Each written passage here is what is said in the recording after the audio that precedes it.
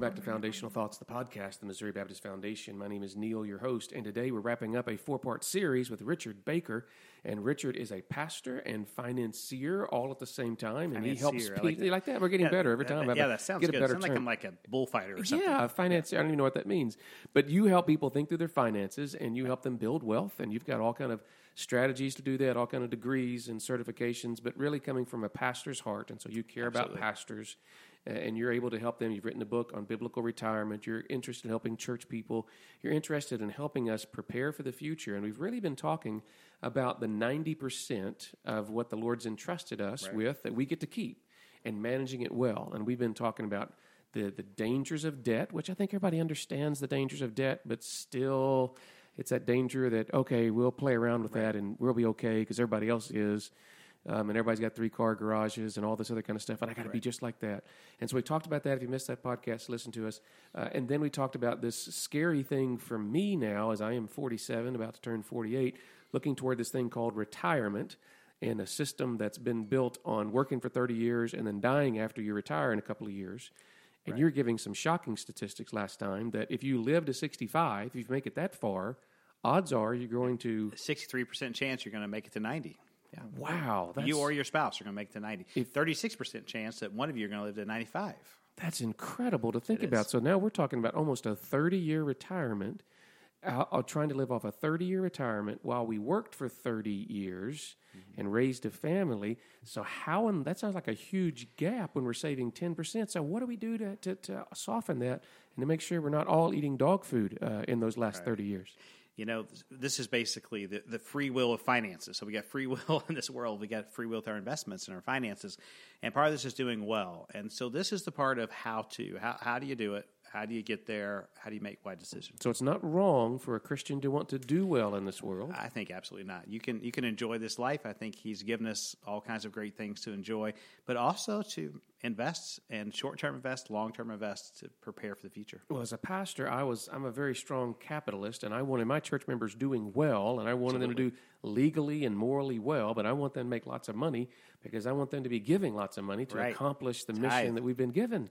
And so tithe and offering. So how do we, in a Christian environment, knowing that 90% is His, how do we invest to live well and to protect retirement years? What do we do? Well, I think, first of all, we first got to understand the concept of it, of why you do it. I mean, I think the greatest investor that's ever lived was Joseph in Genesis chapter 41. So, I mean, he saved, within the 7 years of plenty for the 7 years of famine. And we just got to realize that if you're still working, you're in the 7 years of plenty. And whether it feels like it or not, it is, because there's going to be famine coming when you're not working, and so you need to prepare for that. Okay, that's a great way to think about that. And I think the biggest thing is just really get started early. Sure. What you've got to do is to start as early as possible. That compounding interest thing is just phenomenal. I mean, Albert Einstein said the eighth wonder of the world is compound interest, and basically what that means is when you have $10 and it makes $1, and then the next month your $10 makes another $1, plus your dollar makes 10 cents. So it's when your interest makes interest, and interest makes interest. And that the longer time we can put that together, it works. There's going to be ups and downs and all kinds of things. Absolutely. But continuing to do that makes a world of difference. Absolutely. So we try to get started early. What else do we do? Right. I think the first thing is realize that there's short-term and long-term investing. So the long-term investing is retirement. So we talk a lot about that, and we'll go into that about examples of things of what you do and how you prepare. So I think you do that. But also short-term. So I think it's that teaching your kids to save before they get to the car. Save the car. My daughter and son are both been working and saving since they were 10. So we don't give our kids money. They have to work. So they bid on jobs like they are contractors. And so they bid on things of cutting brush or stacking wood, and they have money to save for not for retirement, but for the car. Wow. And so I think that's that short-term investing of saving for the car beforehand. So you save up, have cash, buy the car, and then start doing a monthly payment to your savings account. So you're saving up money to buy the car with the cash you have saved up for the next time. And always realize you're always going to be saving for a car. But a lot of people do is the reverse. They buy the car and then make payments and have nothing at the end and have to start over again with higher payments. But we need to reverse that. Start off by saving until we have enough cash, buy the car, and then keep saving for the next car when that one It needs to be traded in order to save for that particular car and the car that I could actually, truly, really afford. Right. May not be a 2019 Jaguar, huh? Absolutely. Act your wage. I mean, I think that's really the key to it all is act your wage. Just figure out where am I in this life and how can I live under that? Okay, and so you're talking about saving more than you're spending, right? Cash. Absolutely. So that's one aspect of saving. Right. Not just saving more, but just spending less than you're making. Spending less than I'm making. So that's one way to do that, and that's just a cash asset. Right. So we got a cash in a checking account, or it's in the piggy bank, or wherever it is. Absolutely. Are there other ways that we need to be investing in? First of all, I'd say, do you go in the market for the short terms? And I think and you mean the stock market is what you're talking. Okay. Yeah, stock market is generally, if it's going to be in there for 2 or 3 years at least, then I think you can go in the stock market. But if you have a short-term goal less than that, then I would say keep it in cash or cash equivalent, money market, CD, something like that at your local bank. That are a little more secure because there's volatility in the market. And as we're talking about today, there's fees and expenses and things. Fees and expenses, though, and we forget about that, don't we? Right, absolutely. We sometimes talk to a financial expert and they show us, oh, here's what your returns are. And you go, oh, that's great. And it's sometimes hard to get the fee structure out of that, absolutely. Isn't it? And first of all, always ask, what's my return after fees? So net of fees. So what's my real, true return? Okay, and so the stock market is a long-term solution, but there's a lot of volatility, and I'm in the foundation business, and so we are managing funds in perpetuity, and so forever, and so when the market goes down, then I look at that from my perspective in our foundation work and go, hey, look, everything just went on sale. Opportunity. This is great. But personally, that's not the way that it works, because at some point, we're not going to keep everything we have in the market. We're going to start pulling money out of that market. There's different seasons. And I think one thing, so just switch into retirement planning, is I grew up in a small town, and I grew up driving a standard transmission vehicle. Yeah, right. And so I was taught, maybe it's wrong, but when you come to a stop sign, you would downshift. So if you're in fifth gear, then you go to fourth, then you go to third, then you go to second, and then possibly first. And so you go there and you wait, and then you go back up 1, 2, 3, 4, 5. Okay. In the same way, you should do that with the risk of your retirement. There should be 5 seasons of your career. Oh, really? In your retirement. So you're a lot more risky. When you're young and 20, 30, I mean, you could just aggressive, man. Let's roll the dice. Let's see how it goes. Which is good, because that's the way your attitude is about everything else in life, Just go for it, yeah. But then the closer you get to retirement, you need to start lowering that risk. Okay. And I think you should get a little more conservative the way you go. But the main thing I would say is just start early and get on it. And be aggressive. When you start, you don't worry about it. Don't watch it. Don't get nervous. It goes up and down. What a person in saving for retirement really wants is they want the market to crash. They want the market to crash every day until 6 months before they retire, and then they want to just jump up and have the biggest run it's ever had, because you want to be able to buy it cheap. Right. And so when you're buying it monthly, don't worry if the market's down. That's a discount, just like you said. So the dollar cost averaging, I think, is what they call that, right? Yes. That every month we're going to put the same amount of money in. Some months it buys more, some money. But as we start looking at needing that money, we're not going to put it out. Now, some people would argue maybe that the stock market is kind of like gambling. I've heard that talked about from some conservatives, and I don't know that I agree with that. I'm not saying I agree with that. But are there other places that we should be thinking about investing, or should all of our money be in the stock market? Is that a part of the season of life as well? And I think the best thing is if you can own a business, you can do a side business, do something like that. And I think we see that all through Scripture is people who are, Apostle Paul made tents. So if you can make tents or whatever your tent making is, do something so you have a higher profit margin. But if not, then you just need to save. And then if you're going to save, you do it through retirement, which is probably the stock market. Okay. And I think probably the first place you start is wherever you're working. If they offer a 401k, 403b, or some other retirement instrument, whatever their match is, get that. Don't leave money on the table. So if they say you have to do 6%, then they'll do 3%. You at least do 6%. Okay. And I think you've got to get started. And then I think people, if they think there's going to be Social Security, they need to be doing 10% on their own of their savings towards retirement. Okay. In stock market, wherever they're just going to put it. But if they don't think there's going to be Social Security, then they need to be doing 15%. Okay. And they need to get there. And the same way I teach people how to tithe, if you can't just go from giving nothing to the church to giving 10%, then do what you can do and then add 1% per year. So, for instance, Neil, if somebody gets a 3% raise, let's say they want to do 15% saving in retirement, but they're at 8 and they just can't get above it. Right. So the next year they get 3% raise. So just make a commitment at that raise to give one of those percents to your retirement. So when you get 3% raise, just raise your retirement by 1%. You still get a raise of 2%. But then one of it, you don't feel the effect on your budget, but you're still increasing, and do that every year until you get up to 15%. at 1% per year. And when you're talking about investing, you mentioned owning a business, and I think there was some research that came out in the last couple of months that talked about internationally. They did some research, and it's the people who own businesses are the ones who have the highest wealth. Absolutely. And it's not even the people who own their own home necessarily. It's the idea of the person who owns somebody else's home kind of was that kind of concept of that business. But then we've got the market to put money into. Percentage-wise on those things, you would suggest the owning a business is one of the best ways to do that. That's not for everybody. Most people can't do that. I mean, most people don't have that skill set to have their own business or have a side business. Most people are going to be working, have an employer, and they just need to save out of their retirement. I mean, save for their retirement out of their trader check. And so how smart can you be with the market for that person? Some people try to time the market that's out there. And then some people are trying to, everybody's got a good stock tip that's going to go up. They're looking for the next Netflix or whatever it is. Right. What are some sound investment strategies, or what do you suggest people think through? Yeah. I think don't try to overthink it. I mean, my daughter's a softball pitcher, and I just tell her, don't think. Just throw the pitch that the coach says. And I think that's the only thing is find a good coach. Find somebody who can help you. Maybe there's somebody in your church. Maybe there's somebody who's a godly person, not just in speech, but in action.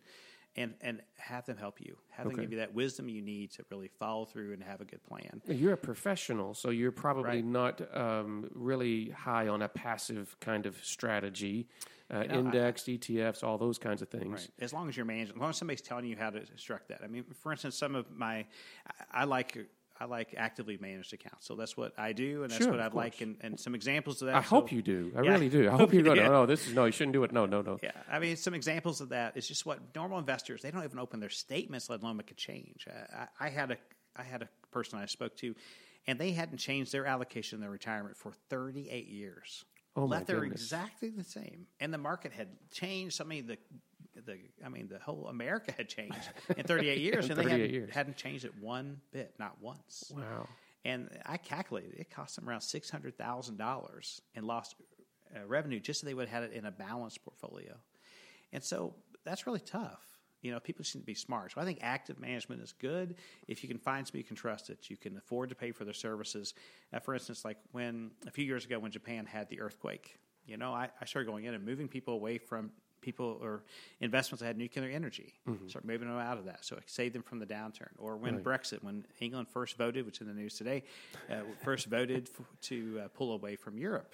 That was a flash sale. So I started investing people into that. Right. But you need to have somebody. That's like, I can't be a brain surgeon either. I got to find somebody who's good at it and I got to trust them to help me. And so what's a reasonable fee, or how do you go find that financial professional? How do you know? Fees range from probably 2% down to, depends on how much wealth you have. It's on a range. Okay. So if you've got $1 million, it's probably around 1%. Okay. Is what those fees usually cost. So that's reasonable. So if I have less than $1 million, 1.5% to 2%, not unusual. Yeah, not 1.3, 1.4, 1.5%, something like that. Okay. Yeah, that's not reasonable. And then if they're doing well, most people pay for mutual funds. The average fund expense is about 1%. Okay. And in a managed account, generally they have institutional share classes, so the shares inside their management drop down to about maybe 0.25, 0.25%. So really, you're not paying that much more for the service when you figure how much you're saving in the actual investments themselves. And you would expect that person to produce what I think is called in the business alpha, which is that above what the passive index would do, or the skill set that they bring. How much more can I make off that? Because you should be making more than that 2%. You should be making more. But the main thing is, I always tell people, I don't have to beat the market. I've just got to do better than what you would do on your own. And that's a hard lesson, but it's true because most people aren't good at investments. I have a stat, and this is a terrible stat. I love your terrible stats. Yeah, you love terrible stats. Yeah, I do. I love those. Between 1990 and 2009, the average retirement plan investor only made 3.17%, so a little over 3%. But the S&P 500, the top 500 stocks in America, made 8%. And so really, most people, they buy when they ought to be selling, and they sell when they ought to be buying. They're emotional investors. Because the market is really driven by, I think it is, and you can disagree, and it's fine, but I think the market's driven by fear and greed. Absolutely. Well, first of all, the market's changed. When I first started as investing 24, 25 years ago, I had to really watch different stocks. I had to watch the companies. How much debt do they have? How much sales do they have? How much cash do they have? Now I got to watch all those things. I've also got to watch the knee-jerk reaction of the American people. And because now they're watching the news and they just get excited about some of the smallest things that in the old days was a blip, but it wasn't a major thing. But now people want to sell, or they think it's an opportunity. They want to jump on the Facebook bandwagon stock, or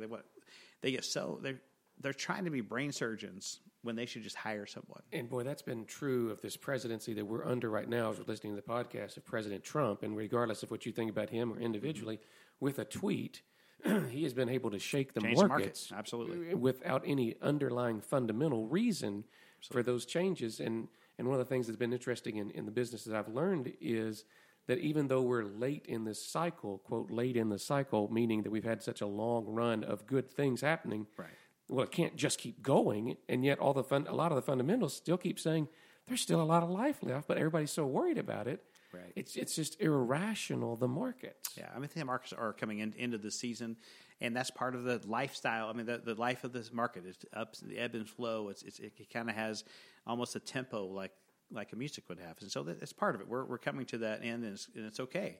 People are going to start taking profits, and that's going to be an okay thing, because if you're investing for another 20 years, this won't hurt you at all. Because there are some stocks to buy and to hold forever. Right, absolutely. But then there are some that you buy and sell based on what's going on or the life cycle of that company. And you really need somebody to help you do that. And that's what I think is so powerful. That number that you said, the average retirement return for somebody investing their own was about 3.17 or so. 3.17. Right. But the S&P itself, if they just would put it in the market and left it alone, was doing 8.2%. And so a professional probably should be able to do better than that. You would hope so. Right. And a lot of our calculations for the future are based on a 6 or 7% return. Right. So you cut that in half, you're in real trouble. Exactly. So, I mean, it just goes back to the Lord owns everything. It's his stuff. So be a good steward. So a couple things, just some basics. Please. First of all, save as much as you can. Don't bust your current budget, but save as much as you can. Don't try to get a McDonald's hamburger at Applebee's. I mean, so you're going to get what you get. So don't be afraid to pay a little bit more for good guidance, for good instruction, because they could be worth their weight in gold. So pay for good instruction. Find somebody who'll help you. Find somebody help you for free, that's great, but that's not reality. That's not life. If I ever need a brain surgeon, I'm going to pay top dollar, and I want it to be good. I'm not looking for a discount. So do that. Younger in your life, have more equities, more stocks, and fewer bonds. You get closer to retirement, be closer to a balanced portfolio, half and half, or maybe 40% stocks, 60% bonds. So I don't think you ever want to go all fixed income, all bonds. I think you want to go more of a balance, because we talked about in an earlier podcast, people are living so much longer. You need some stocks. You still need some stocks, but you still need it to grow a little bit. And I encourage people, don't take all of your income in retirement. Keep some, because you need it to still growing a little bit. If it's making 5, take 4.5, because inflation's coming. You need to be able to continue to grow a little bit while it's in retirement. And as we've talked about all those things, the goal is not just to store up stuff for yourself so that you can be in good shape and you can watch everybody else suffer around you for the poor decisions that they made. Right. It's to be able to be generous and to continue to serve our Lord both physically and financially to help people. Well, Richard, thanks for taking the time on our podcast to help us in these areas. If there's someone who's going, okay, I would like to hire that guy, are you still taking customers as well? Periodically. Okay. I don't take a lot of clients, but I have some. But I have some good references I can give. Okay. So. Well, that'll be great. And if somebody was interested in learning more and wanted to speak to you, is there a way they could do that? Maybe there's an email or a phone number here at the office. How would you recommend them? They can call my office, 417-447-3500. Or look me up on LinkedIn or someplace. Richard Baker. Probably there, even on that Google thing out there. Absolutely. Google works. Well, Richard, thank you so much for your advice. Thank you for your heart for the kingdom and for helping us think through the stuff that we've been entrusted, recognizing that it's temporary. They don't take the U.S. dollar in heaven, and so it's not like we're going to be able to they don't take the U.S. dollar in the other place of eternal destination either as well. Yeah. But while we're here, we can do a lot of good with it. Absolutely. And we can actually leave some for the next generation and to make a difference there. So thanks for helping us think through those things. Absolutely. And look forward to talking to you again soon. Thanks, Richard. Thanks, Neil.